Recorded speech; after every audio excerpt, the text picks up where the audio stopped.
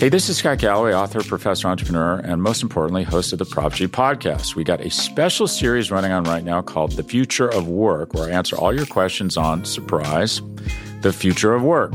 Questions including, what are we missing when we work remotely? Or how do we handle work-life balance when a major opportunity comes knocking?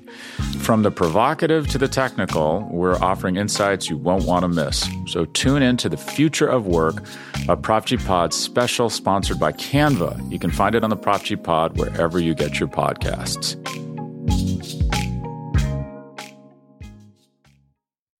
Yeah. Don't it sound so epic? Horns are screaming, I ain't the one you wanna mess with. Use a joke, I ain't the one you wanna jest with. The battle's coming, you only got a few seconds to run. Yeah. Who Dey Bengals fans, we are back, kicking off the season at home with the Steelers coming up this weekend. Very exciting time to be a Bengals fan indeed. I mean, look, I have confidence every year. I feel good every year. I always think that being a Bengals fan in particular, with all the bad luck that we have had in the past, I feel like the offseason, like, you've got to be an optimist. And I've never understood the people that were so terribly negative all offseason long because, I mean, how are you going to survive through the season, if you don't give yourself some time to chill? But, hey, totally different now, right? And the captains announced today, kind of impromptu style. Somebody asked Zach Taylor about it in an interview, and he checked with PR to make sure he could do it.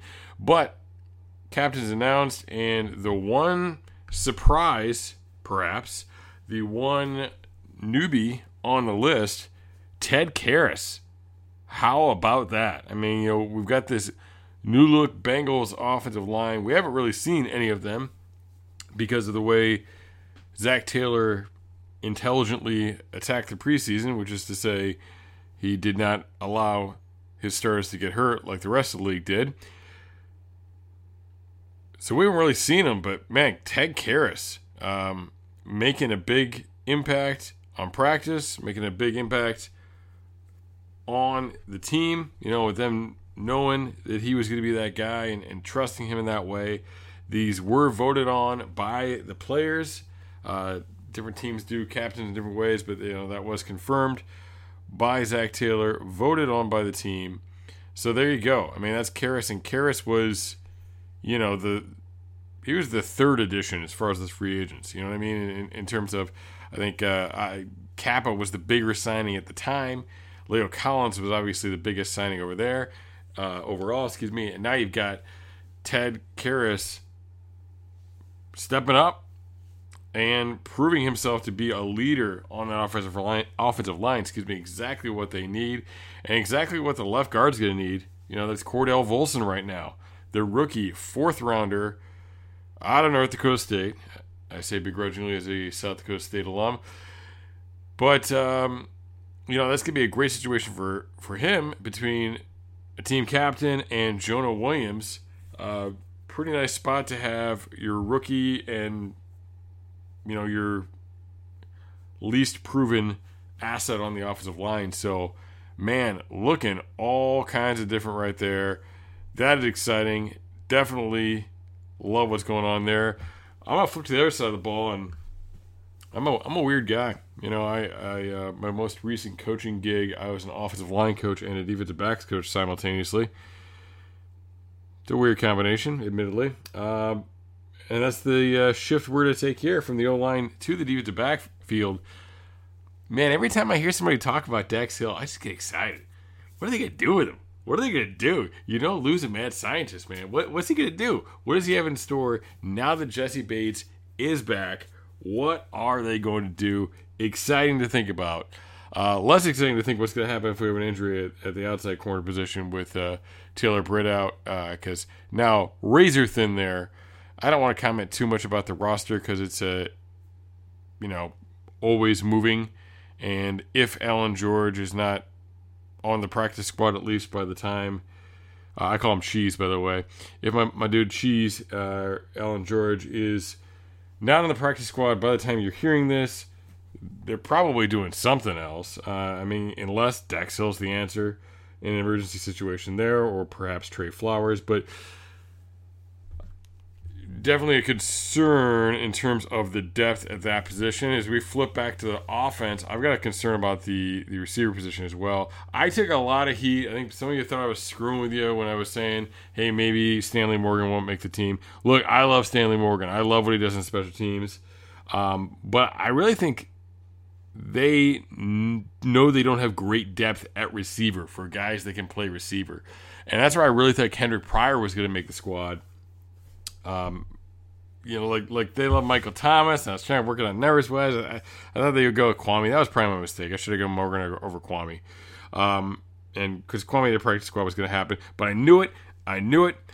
Freaking Kendrick Pryor, there was no way that dude was making it to the practice squad. Okay, and I'll tell you why. It's because Jamar Chase is why. Look, Pryor's not Jamar Chase, but he's kind of Jamar Chase light. He just does some Jamar Chase-like things. He is not as good as Jamar Chase, but he does some similar kind of things. And when you take a guy and you put stripes in his helmet, and he does things that look a little bit like Jamar Chase, all right, after what Jamar Chase did last year, everybody around the league is going to get, whoa, and get all excited about that crap. So you knew he wasn't getting through there. You knew somebody was going to make a move. And look, they've got Marvin Jones. Love him. How flippin' old is he? All right, down in Jacksonville right now. And Zay Jones, kind of starting to put a career together. Like, they don't exactly have a solid group of receivers down there. That dude might have a shot. I mean, probably not right away. You think I'd just, step in? But that dude's might get a shot at some point here. So, all the best to him. But here's my concern is that at some point there's going to be some kind of injury. It's a 17-game season plus playoffs, right? And look, T. Higgins in particular, T. Higgins is just kind of a soft tissue guy.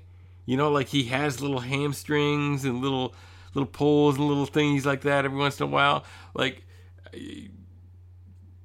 he's a sports car, right? That's like some of these guys, they're just like sports cars. They're like, you got to take them to the shop a lot, but man, when they're moving, they're moving. You know what I'm saying? Like Gronk was the same way. And I get the feeling, I think Higgins is kind of that guy, right? He hasn't had don't get me wrong, like he's not out as much as Gronk or anything like that. But I feel like he's going to have those little soft tissue type things. And you're going to lose Higgins for a couple games probably.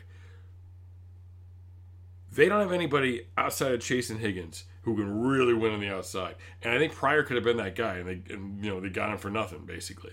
So I'm angry they let that guy go because I think he would have come in handy. I think he would have all of a sudden showed up, in the way they tried to do with Auden Tate in the past, as being that other outside receiver. I think he could have played on some special teams too. Look, I love Morgan. I didn't want to get rid of Morgan. I just thought they were more likely to do that than to get rid of Mike Thomas. And I was reading some tea leaves on that stuff because they love him. They love the way he plays. I don't think they love him on offense that much. All right, that's a potential issue. They got to think about that. Now, there's a lot of other weapons, but you're just losing that outside dimension there. Okay, there's a lot of other weapons with Boyd, with Hurst, Evans, Mixon, what have you. All right, but yeah, I was just thinking, that's where my head was at with that. Now, I mean, maybe Lassiter can be an outside guy too. Get him off the practice squad at some point. He's to some extent shown that ability. But I think Pryor was the perfect guy to be the just in case guy there, and I think he could have done some special teams. I'm moving on, but I'm annoyed by that one. I'm perturbed, if you will. Hey, I mentioned the Alan George thing. Kind of weird they cut Alan George because they're so light at the corner spot now.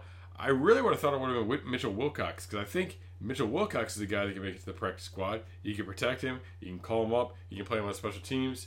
And they just picked up the fourth tight end in Asiasi, who I think once he gets on board is going to surpass Wilcox, at least in terms of playing on offense. And if there's any concern with Sample, he'll be the guy, or even Hayden for that matter. I think he'll be the guy. But that was yeah, that was kind of weird to me, and I'm wondering. I think Asiasi can play some special teams too. I believe he played a fair amount in New England. So I don't know. I wonder what that means for Mitchell Wilcox in the long term. What else we got? Hey, Max Sharping, another cool little signing. You know, hasn't done too much, but he was a guy a lot of people like coming out. I guess Pollock liked him coming out. Gives you another guard. Maybe your third best guard. I don't think Hill's quite ready yet. I love Hill. You know, hey people whose last name Hill are probably his brother or something. don't be at me, call me a hater. I'm not, man. I like the guy. He's just a little inconsistent right now. All right, Jackson Carman, obvious problems. I feel good about Hakeem as a swing, but it's good to have another guy inside, so you're not forced to put Hakeem at guard if something goes wrong on the inside. What else we got? Defensive line, I guess. Zach Carter's gonna be a big force this year. Is he? That's the question. Question mark, I should say. Zach Carter needs to be a big force. Like, they really need that guy to step out more than any other rookie. Like, you know, they need him to step up into a supplemental role at the 3 technique spot. Remember, Ogunjobi took more reps than Hill last year. Hill, we're expecting more out of this year, more reps, and to have the same type of production. So Carter's got to be able to pick up, you know, a decent amount, like to give Hill a breather and to give him that opportunity to keep him fresh there. So he's got to be able to do that. I think you're going to see a lot of defensive ends playing inside. I know people call me crazy because he's light, but I think Gunter could be playing on the inside in passing situations. I think Sample should be playing a lot on the inside and running situations too. I'd like to see him at 5 technique as well, but we'll see how that goes. Trey Hubbard has done it in the past. You know, we saw them doing it with Trey in practice a little bit. So I think we're going to see a little bit of that stuff. A pretty nice little pass rush group, especially on the outside. Some cool little pieces they've got. Obviously, Osai coming in. That's going to be nice. It's just that 3 technique spot, you know, just figuring out what to do with that and to get a little bit of pass rush juice when you don't have Hill on the field there. It's going to be big. That's about all I got. So I think there's some interesting guys sitting around on IR and the PS, some guys we talked about, some notable guys. We'll see where they develop, how they come along. Devin Cochran, offensive lineman 1. Kwame Lassiter, I already mentioned. I think Dominic Davis and Raymond Johnson could see some PT from time to time on the D line there. Obviously Trenton Irwin, he'll get caught up here and there. I mean, maybe he's playing on the outside. I don't know. Scales, Gillum, who I think both, you know, showed some nice things. Browning, obviously, everybody loved in the preseason. Tyler Shelvin, who I haven't given up on. I feel like a lot of people gave up on him. I haven't given up on Shelvin. I think he's done some nice things. He just needs to take that next step. And obviously the 2 special teamers there too. Maybe Huber's, you know, times are numbered. Maybe the Crispin's going to pop up here at some point. Adamatus, you know, maybe they go try him out for a year and see how they feel and see how Harris feels. Because I think he's a dude too, the long snapper. So there's some interesting guys sitting around. Like we said, it's a fluid thing, and this roster is ever changing. They're going to pick up some more guys. Before you're even hearing this, they're probably going to, you know, pick somebody up off somebody's practice squad or off the waivers or something like that. It's an ever-moving process. The final roster is not the final roster, you may say. But anyway, I've rambled on for long enough, I think. I'm Matt Minnick. This is Coach Speak. Thanks for tuning in. We'll be here all season long.